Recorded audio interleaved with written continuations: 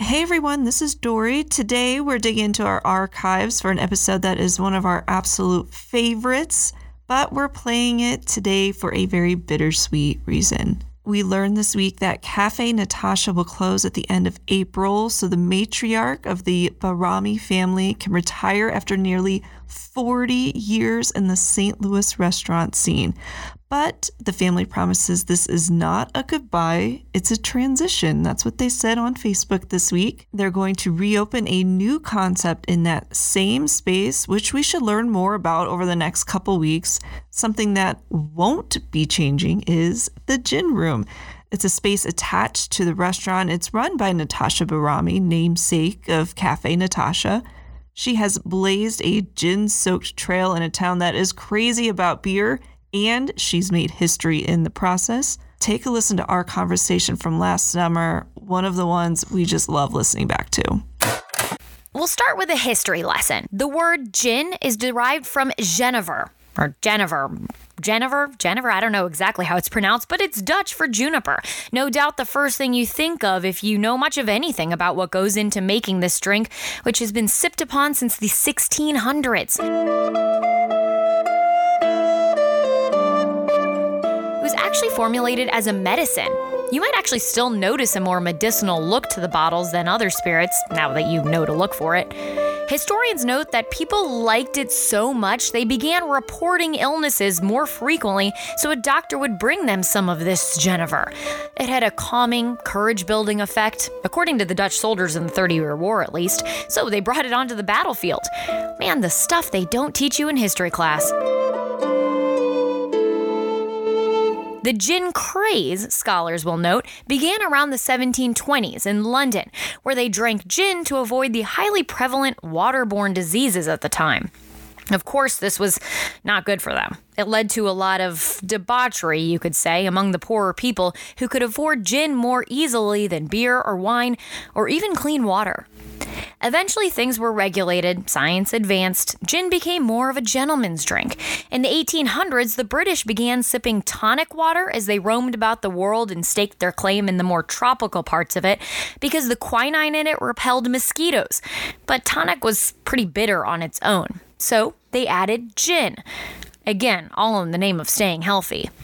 But somewhere along the line, gin fell out of favor, perhaps because of the association with the drunken, dangerous lives of London's poor, or even with the Prohibition-era bootlegged bathtub gin designed to get you drunk at any cost, which was sometimes pretty high. Only in the last 10 years or so has gin begun to reclaim its place on cocktail menus, both craft and corny. Or have you even thought to pick up a bottle for a party or to restock your liquor cart? Now, we cannot talk about the future of gin without one person, Natasha Bahrami, the St. Louis girl, the gin girl, and the first American woman inducted into the Gin Hall of Fame.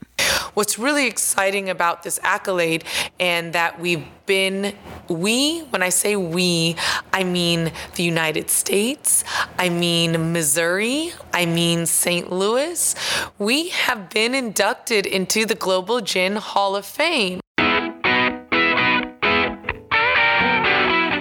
Abby Eats St. Louis, it is a gin world, baby, and Natasha is teaching us to live in it. She's making St. Louis its capital. How she combined a love for the spirit with her family's restaurant to create a destination for aficionados and explorers alike. We wanted to create a demographic base that could fall in love with gin. Why she gets excited when you tell her you don't like gin, and why people who don't drink have always been a part of her business model.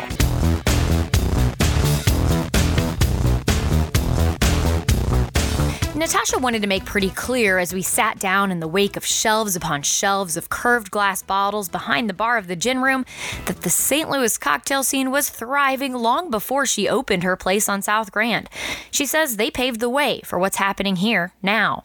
But what's exciting to see is now you do go to any cocktail bar, which there are some amazing cocktail bars here in Missouri, Kansas City, Springfield, St. Louis, that are really crushing it.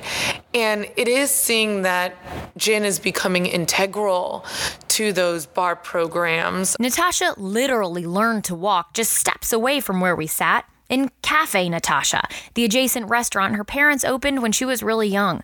She went out into the world, no intention really of ever taking over the family business. I finished my undergrad degree. I finished my master's degree. I wanted to pave a way for myself, but deeply and innately, the restaurant industry had caught my soul. And so did gin, after a bartender at an old school place served her a martini with it instead of vodka. The way the drink was originally intended to be mixed, by the way, and it blew her mind. I fell in love with something. Let's say you're in love with cars or comics or anything.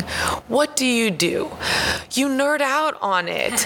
You read everything, or you get your hands on as many as you can, or what I did was I tasted every gin I could. I went and worked at a gin bar in Washington, D.C.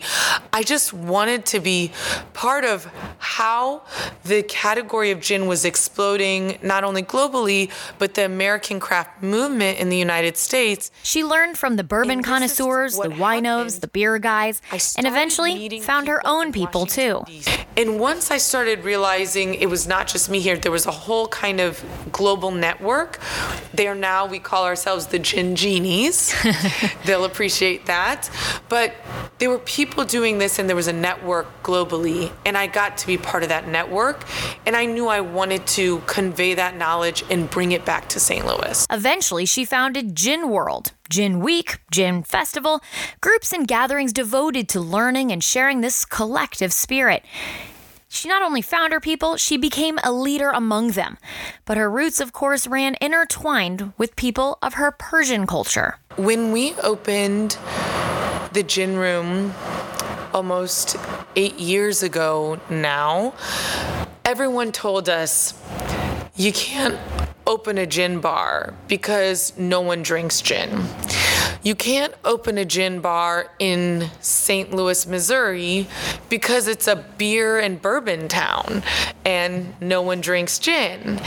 And then I ended up opening a gin bar inside of a Persian restaurant. It was a leap of faith that I had in my city here, and I knew we could do it. The Persian aspect of it, because yes, if you're driving down South Grand, I mean, there's so much to look at and see. It's a fantastic street we have here in St. Louis. South Grand has more ethnicities than Epcot Center. I love it. And it's cheaper and the food is better. So I like it. All family run. Yes. And so when you come up the street here, you see, it is a little jarring though, when you see a Cafe Natasha as a Persian restaurant and then the Gin Room, it does seem like it's kind of random. I mean, for somebody who's new to St. Louis or doesn't know what to expect with this, have you ever had to deal with any pushback of somebody saying these two, you just can't? It was an interesting obstacle and learning curve because alcohol and certain religious don't meld well together.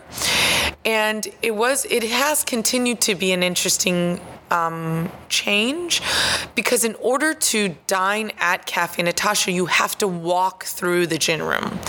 And to many of our core demographic base for the last now 36 years, a lot of them don't partake in alcohol. And so we've really tried to create a separation. Cafe Natasha has never changed. It's the same menu that's been for decades. We don't want to change that. We've tried to create an environment where if you're not partaking, there's no judgment there, there's not needed. You can order from the Cafe Natasha menu and have nothing to do with the cocktail element of it. And the Gin Room, where if you want to more partake in spirits, it's the room that you first walk into. You'll notice it because the entire back bar, we have over 300 gins and clearly something you want to come into and try all these things. But we've tried to be very respectful of our guest base who's been coming here for decades to not make them feel like they're uncomfortable walking in here. and that they can have the same Cafe Natasha without feeling uncomfortable that we serve alcohol here. Yeah. And really, too, I think that there's something to be said for, any restaurant in which a family run, you're serving the food of your people, your culture, it becomes your interpretation of it. And so over the course of 30 years, yes, that is its own spot, it is its own space, and it stayed true to itself. But in some ways, I feel like the two places here, side by side, this is the interpretation of you. That's exactly it. My mother and father started this restaurant in 1983. But in the end, in order for me to take it on, I had to make it my own. And gin, she's found, is a good medium for that. Essentially, what makes a gin is some sort of neutral-tasting, natural alcohol infused with juniper and sometimes other botanicals, like herbs, seeds, spices. And it turns out that means you can go in a lot of different directions with that. Natasha is a member of the Gin Guild, which works to ensure that there's some sort of official distinction for what makes a legit quality distilled gin and what's basically a flavored vodka with a fancier name tag on. There are beautifully malty gins that if you closed your eyes, you couldn't tell the difference between whiskey and that malty barrel-aged gin. That's really exciting. There are times we have beautiful vegetal gins, some that are distilled with red bell peppers or tomatoes. And sounds good. It becomes so many people's favorite, these Italian tomato gins, for example. They're beautiful in martinis, but they're things you don't think about when you think of gin.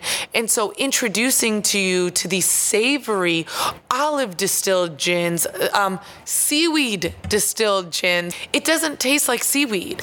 It tastes like this crisp salinity, and people who love tequila or mezcal are excited for this agave-like crisp salinity, savoriness that comes with people who like margaritas or such, right? Or there are gins distilled with blackberries and blueberries and almond oil, and it has this mouthfeel that just makes you happy. Now, when I'm saying all these things and you hadn't said gin, you probably don't think I'm talking about gin. Then you say you may not like floral or overly floral gins, but then I might actually make you fall in love with a gin that's distilled with Turkish rose, raspberry, and peach. Right? That doesn't sound unattractive to you. And it's like, maybe I didn't like it this way. Hendrick's is an amazing gin, but it's this beautiful floral gin, but maybe it's not ideal in a dirty martini, but it's amazing in this gimlet that we make, right? So every gin is not necessarily great in every way, and finding the right way to apply that to not only the individual person, but to the right cocktail. You kind of have to know a little bit more about what you're doing with it. Do you think that might be part of the reason some people are so intimidated by it? It's definitely difficult to walk into a retail store, and gin has pretty bottles. It has really pretty bottles, but it doesn't really say enough on the bottle for you to understand what the flavor profile is going to be. It's another reason why Gin World, the gin room, does so well, is because you can walk into the gin room and have a gin tasting flight where we walk you through 5 different gins, or maybe if you want to do 10 different gins, where you understand there's a range and spectrum. When you walk in here and you have an open mind, you could walk out having an entirely different, even, what is the word, confidence in your interest in gin. So let's play a little role-playing exercise here, okay? So I walk in, I see this cool-looking bar. I've read, I know it's a place I've got to go in St. Louis because I'm a cocktail drinker. But Natasha, I don't know if I like gin. How do you respond to me on that? Well, you've already excited me. So you've already walked into my bar knowing and acknowledging to me that you don't like gin. To me, all I hear is they're willing to try something. That's what that says to me. They're open and willing to try something else, even if you say you don't want to. At least you walked in here knowing you want to try our experience. We have vodka, we have bourbon, we have all types of whiskey, and we have a huge mezcal program, rum. We have literally 2 bars on premise. We have the garden bar, which is outside, and we have the gin room. But in the end, we want you to be happy. We want to listen to you. So what do you drink? What excites you? Yeah. Okay. So today I like vodka. I typically am a vodka drinker in my cocktails. And that's honestly amazing because you already love the base of what gin is, okay? Gin's base is a neutral-based spirit. That's vodka. Gin adds botanicals to that beautiful vodka and makes it more vibrant. And so imagine gin as you taking vodka in a cocktail, right? It gives it flavor. You liked that beautiful cocktail that vodka was in.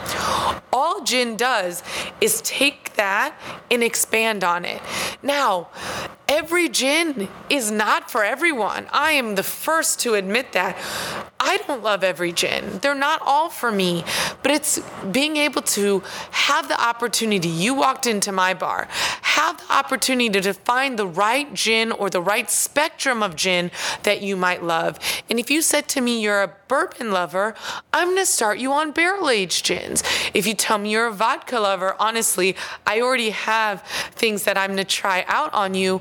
But I get excited when you try something for the first time and be like, ooh, I'm kind of okay with this. And all it is, it's building trust between you and us, that you're willing to allow us to listen to you and to follow your palate. And that's what we've done since we opened our doors, and it's what we've continued to do now. I have to ask, have you heard or seen the memes or the headlines on the articles online and things like that that say gin is the drink most associated with sociopaths? Oh, yep. Every time they get published, someone posts it on my social media. I obviously egging on a response. But I think what I see gin as is a spirit for people that are individuals. I love that answer. You're an individual. Vodka has no flavor, which is great. No problem. I am not anti-vodka. But gin is a way that, like, there's so many standout flavor profiles. If you to say to me, I love martinis and savory gins, I already know we're going to be best friends, right? Or if you say, I like beautiful floral gins, I can almost identify certain aspects of your personality. And it's really fun because gins can match those things. You go and you find things and you're like, I fall in love with this type of thing. And I think it's exciting. It's more to talk about when you're on a date. It's more to talk about when you go into a bar. You can start conversations and create best friends based on these things. The same way now when you say, I love whiskey or bourbon, now everyone's like, well, everyone loves whiskey and bourbon, you know? I'm not saying there's not individuality, totally. But there's something a little bit more individual about gin because there is such a large spectrum. I also remember that feeling of, being the vodka cocktail drinker, and I felt like I graduated when I started ordering gin cocktails. There was something that felt good about that. You said that, not me. Abby and I are such big fans of Natasha. She is an inspiration, someone that we love to see making waves in what can often be seen as a male-dominated industry. Plus, she's just an all-around pretty cool chick. Natasha also recently continued the big-time recognition with a mention in Eater's list of 26 essential St. Louis restaurants. That was written by our friend Holly Fan. I'll throw a link to that story in the episode notes. And I did also just learn that some of these gin events are coming back this year. The Gin Festival will take place on Friday, September 16th, and Gin World Gin Week events are set to go that same time frame, September 12th through 18th, 2022. So be on the lookout on the Gin World website for more details about that as we get a little bit closer to it. Ooh la la! Ooh la la! Ooh la la! Abby Eats St. Louis Fabulous is a 5 on Your Side production. I'm producer Dory Olmos. Be sure to check out keys2key.com and the 5 on Your Side app for more food content all week long.